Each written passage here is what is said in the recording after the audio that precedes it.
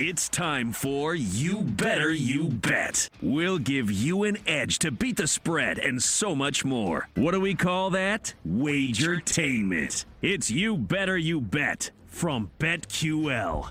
Hour number 3, You Better You Bet. It's Ryan Horvath and PJ Glasser filling in for Nick and Ken. Nick and Ken back tomorrow. Check out the show right here, watchstadium.com. Also, you can listen to You Better You Bet live on Sirius Channel 160, Sirius XM 205. Watch live 24/7 on the BetQL network and directly on the free Odyssey app. Check us out on Twitch, YouTube, the BetQL network, all that fun stuff. We've got into a lot so far. So the Raptors, to start the show, the breaking news, trade Pascal Siakam to the Indiana Pacers. They get 3 first-round picks, 2 in 2024 and then 1 in 2026. So we'll talk a little bit more about that coming up a little bit later on. But we got some more breaking news, Peach, and this is some good news for your boys as Ian Rappaport reports that Ravens tight end Mark Andrews, as he nears a return to the playoff field after a significant ankle injury, a full participant today at practice. This is usually like a 16 to 18-week injury, and it looks like they could get him back. I mean, just having him back on the field, man, will be like huge. A decoy. Mm-hmm. That's obviously Lamar's favorite target. It's his best friend. He came into the league with him. That's crazy. What a story. What a development that is if Andrews plays. Likely's been great, but, I mean, Andrews is one of the best. That could be big. I'm interested to see if he plays. We were talking about that earlier when we were breaking down Ravens-Texans. I wouldn't touch any Andrews props if they say that he is going to play, and that wouldn't scare me off of Likely either, I think even if Andrews plays, Likely he's going to get his normal workload. He would get his normal targets, and I think it'd be fine. But, obviously the gamesmanship, Ryan, if they are plan on playing Andrews, and they kind of know that they will, but they won't announce it until Saturday, 2 hours before kick. Any kind of advantage that they can have, I think they're going to keep it. But it's crazy that he had a chance. Because when the injury happened, they thought best case, maybe they could have him back for the Super Bowl. Yeah. And now we're in the divisional round, and the guy might play. Crazy. Yeah. Who scares you more, Kansas City or Buffalo? You said Buffalo yesterday. You stick by that? Scares me more. For the Ravens. Yeah. If we're penciling, or do the Texans maybe scare you? No, the Chiefs scare me more. Mahomes will always scare me. Always.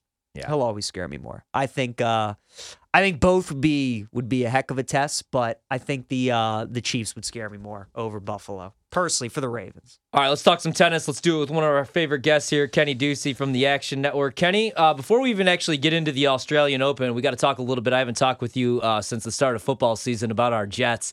Do you expect them to bounce back next season? Are you a believer in Aaron Rodgers still and Robert Saleh?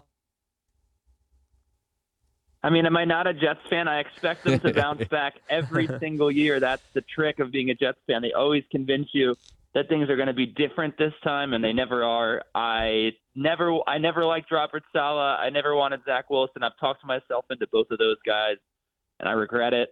And I don't think so. No, I don't know. It's very hard to process my emotions after what's been a very long season of trying to convince myself everything's okay, and then it hasn't been. But I don't know, man. It's hard to say that just Aaron Rodgers coming back is going to fix this, but I don't know. Maybe we'll see how the draft goes. Maybe they could trade back in the first round, get a second-round pick.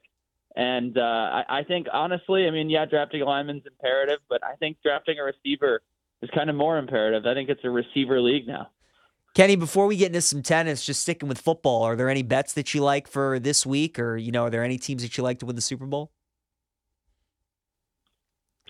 Yeah, honestly, I'm starting to try to talk myself into the Chiefs to win this because in years past, I've been kind of a big fan of taking their, of their future bets, and I've made some money, but I don't know. It's a very strange landscape right now. I don't trust the Buffalo Bills. I really, the Baltimore Ravens, for me and for pretty much everybody, I think, have been the favorites to win the Super Bowl. At least on the AFC side, I do think that the champion's going to come from the AFC. But yeah, I think in terms of this week, I'm all over the Packers again. I like them to continue what they've been doing, and then other than that, I think I have to take Kansas City as well to win that game, and then I also think I'm thinking about taking them to win the Super Bowl. Honestly, yeah. I saw video of them dancing to Swag Surf on the sideline. I think that's maybe why I'm so biased towards taking the Chiefs. Yeah, I'm starting to buy into the Chiefs. I mean, not that that's really like a hot take. It's Patrick Mahomes. It's Andy Reid. So let's get into the Australian Open. Before we hit on the futures, anything that you like tonight? We're going to get back underway in about like 2 hours. I got like 3.5 hours of sleep last night. So a lot of coffee, and I'm drinking what's Celsius right now, and it's not helping me at all. Anything that you like tonight? Any bets that you have? Yeah, it's you have to go with your own routine. I've been nocturnal, but I've also been consuming a lot of caffeine. I like plenty tonight. I'll give you two that I'm looking at, two underdogs that will be going off very shortly. I think around 8:30, 9 o'clock. Jack Draper, this British kid, is going to be playing Tommy Paul, an American. Now, the thing about betting, obviously, is that you're always looking for value and you're always trying to read lines. And one of the things that's very stinky about this line is that Jack Draper, historically, he's very young. He's still just 21 years of age. He has all-world talent. I mean, if this kid was born into a different body, well, maybe not because he has amazing speed and strength, right? But his body has tended to give out on him. He's had a lot of injuries, and he's had a lot of issues with conditioning and in the heat specifically. So that has really held him back from being a top 10 player. Other than that, he has no weaknesses in his game. He is pretty much a perfect tennis player.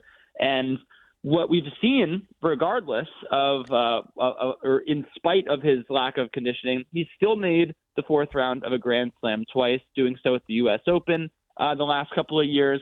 And, I'll tell you what, this line, Jack Draper just won 5 sets in his first round match. He had to throw up immediately after the match, and yet he's still plus 115 to a top 15 player.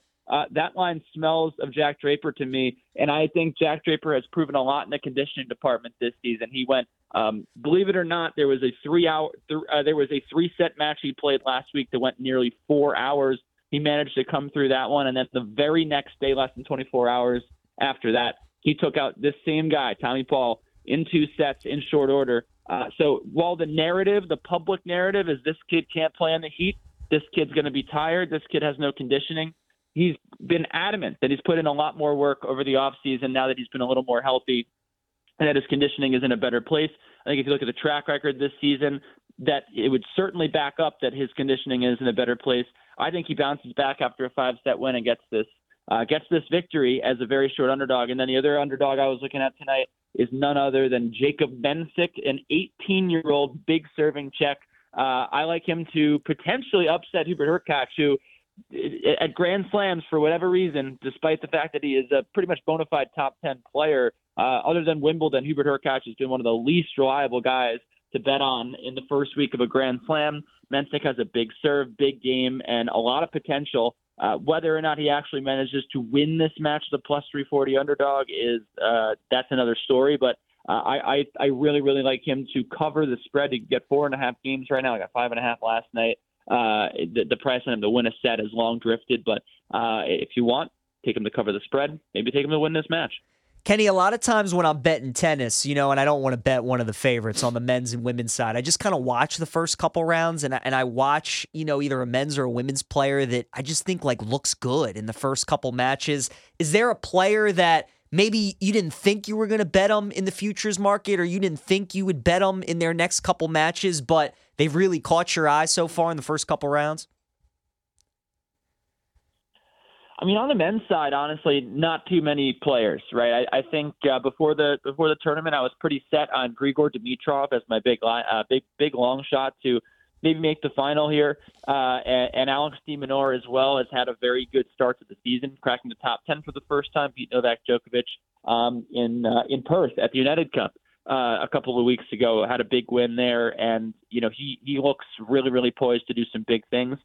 So I'm still sticking with those guys, and they're still relatively, large underdogs. I would say in terms of someone who looks much better than I thought they would, Stefanos Tsitsipas would probably fall under that category. He changed his service motion because he hurt his back at the end of last year, and he looked awful through the first 2 weeks of the season. And all of a sudden last night seemed to find that magic. And I think it was maybe facing a guy in Jordan Thompson that's beaten him before, that's had his number, that he maybe doesn't like very much, playing in front of a hostile environment.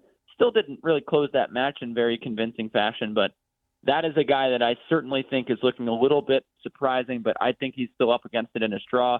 On the women's side, though, I mean, before the tournament, I was sort of in on Helena Ostapenko to maybe win this tournament because of her history against some of the top players in the world. She's obviously 4-0 against Iga Swiatek. She finds herself in Iga Swiatek's quarter. She beat Iga Swiatek last year at the U.S. Open from a set down, which pretty much nobody can claim to. I don't think anyone has ever done that at a Grand Slam. Maybe when Swiatek was 17 years old, and even then, it maybe has only happened one or two times. But that is an achievement in itself. And Ostapenko won a title last week in Adelaide. She's looking unbelievable right now. And I just think coming through the Iga quarter with that head-to-head, I think she can win that match. And if she wins that match, she could go on to potentially win this tournament. I just really think that the rest of the big three are looking a little bit vulnerable right now. Aryna Sabalenka had a good start to the season, but kind of up and down through the first couple of weeks, and has always had the tendency. I mean, it's been tough to trust her at the Grand Slams. I know obviously she won this tournament last year, but those demons still seem to be inside of her. And Elena Rybakina had a little bit of a scare. I think 2 nights ago now.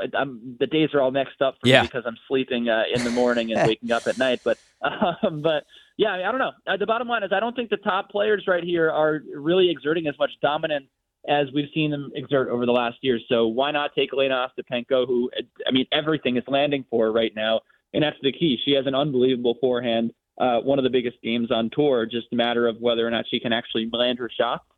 She seems to be doing it right now, but I think the talk of the town is Mira Andreeva at plus 1,100. So I don't know, man. Maybe no one's better than her. Yeah, I was going to say Andreeva 11-1 and Ostapenko's 28-1. So, what do you, I mean, when you look at the prices for the men's, do you feel like there's better value, that it's more worth it if you're going to do anything with the outright market to go to the women's market? I mean, Iga's great, plus 240. What else? What would be another look for you there? And do you think that there's more value with the women's side than the men's here? I still think there's plenty of value to be found in the men's draw, and it's been a draw that I've historically bet a lot more over the last few years. The one thing I would say is that maybe not in the outright department. Now, I will say last night, Novak Djokovic is clearly sick. He's dealing with something. He had a handkerchief in his pocket or a tissue or whatever. I mean, I don't really understand why we ever used to use handkerchiefs and we used to have a cloth in our pocket that had, just mucus on it. But I don't know if it was a handkerchief or whatever it was, but bottom line is he was clearly under the weather last night, did not look very good at all. Really should have dropped he dropped the second set to Alexei Popper from a setup, and then he probably should have dropped the third. He had to save 4 set points. So that does open up some possibilities here as to who might be able to, maybe come out of that quarter and win this Grand Slam. I mean, in general, it might open up some possibilities for who's going to win, but I like playing the quarters just a little bit more here than I do the outright market, just with the presence of Novak Djokovic. With that being said, I did put in 1 quarter bet the other night before, right after he had played, and it was right after the session had concluded. It was Casper Ruud to win the 4th quarter at plus 1,000. Now, if you followed me for any time at all, and I expect that no one has, so I'm just saying that, but Casper Ruud is never been one of my favorite players to bet on. I thought his game was very one-dimensional in the past. He's really failed to make adjustments during matches, and he has a weak backhand, all this stuff, and also has sort of been fortunate to kind of play the draw in front of him. Play pretty easy competition, win a lot of lower-level tournaments in the ATP 250s, and boost his ranking that way. But I'll tell you what, after a terrible, really for his standards, 2023 season, a pretty down year, he's come out in this 2024 year looking unbelievable. He's socking the ball. Even in an exhibition match against Carlos Alcaraz, he was really moving around the Spaniard quite well and hitting through him. But, even at the United Cup as well against some top talents, he looked pretty solid. So I don't know about Carlos here. We haven't seen him play a lot of tennis this year. He's still very young. He's going to win a lot of Grand Slams, but he's not going to win every Grand Slam. And there's also going to be a lot more in his way than just Novak Djokovic. We've seen that over the years. Even the last time he was here in Australia, losing to Matteo Berrettini in what was, I think, his debut at the Australian Open, and then last year he was injured.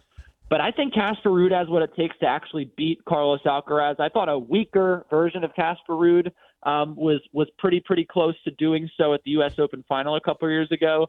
And, it really just his game, his level was not there. But I think he's playing a lot better now. So I actually think he could win that quarter. I do think he will beat Alexander Zverev. And if he does meet Alcaraz in the quarterfinal, I kind of have a feeling that he might win that match. So that's the only real value I'm seeing right now in terms of quarter winners, just to give you an idea of what I think is going to happen in the other ones. I think I still have Grigor Dimitrov coming out in the third. Yeah. I think Alex de Minaur comes out in the second, and then Mr. Novak Djokovic in the first. Kenny, thanks so much, man. I'll be cheering against Tommy Paul with Jack Draper tonight. I grabbed that myself, and I know you post your full card over at Twitter. Thanks so much. Good luck tonight. Get some rest. Thanks, Kenny. Thank you. Have a good one, guys. Yeah, let's go, Jack. Up with the Brits.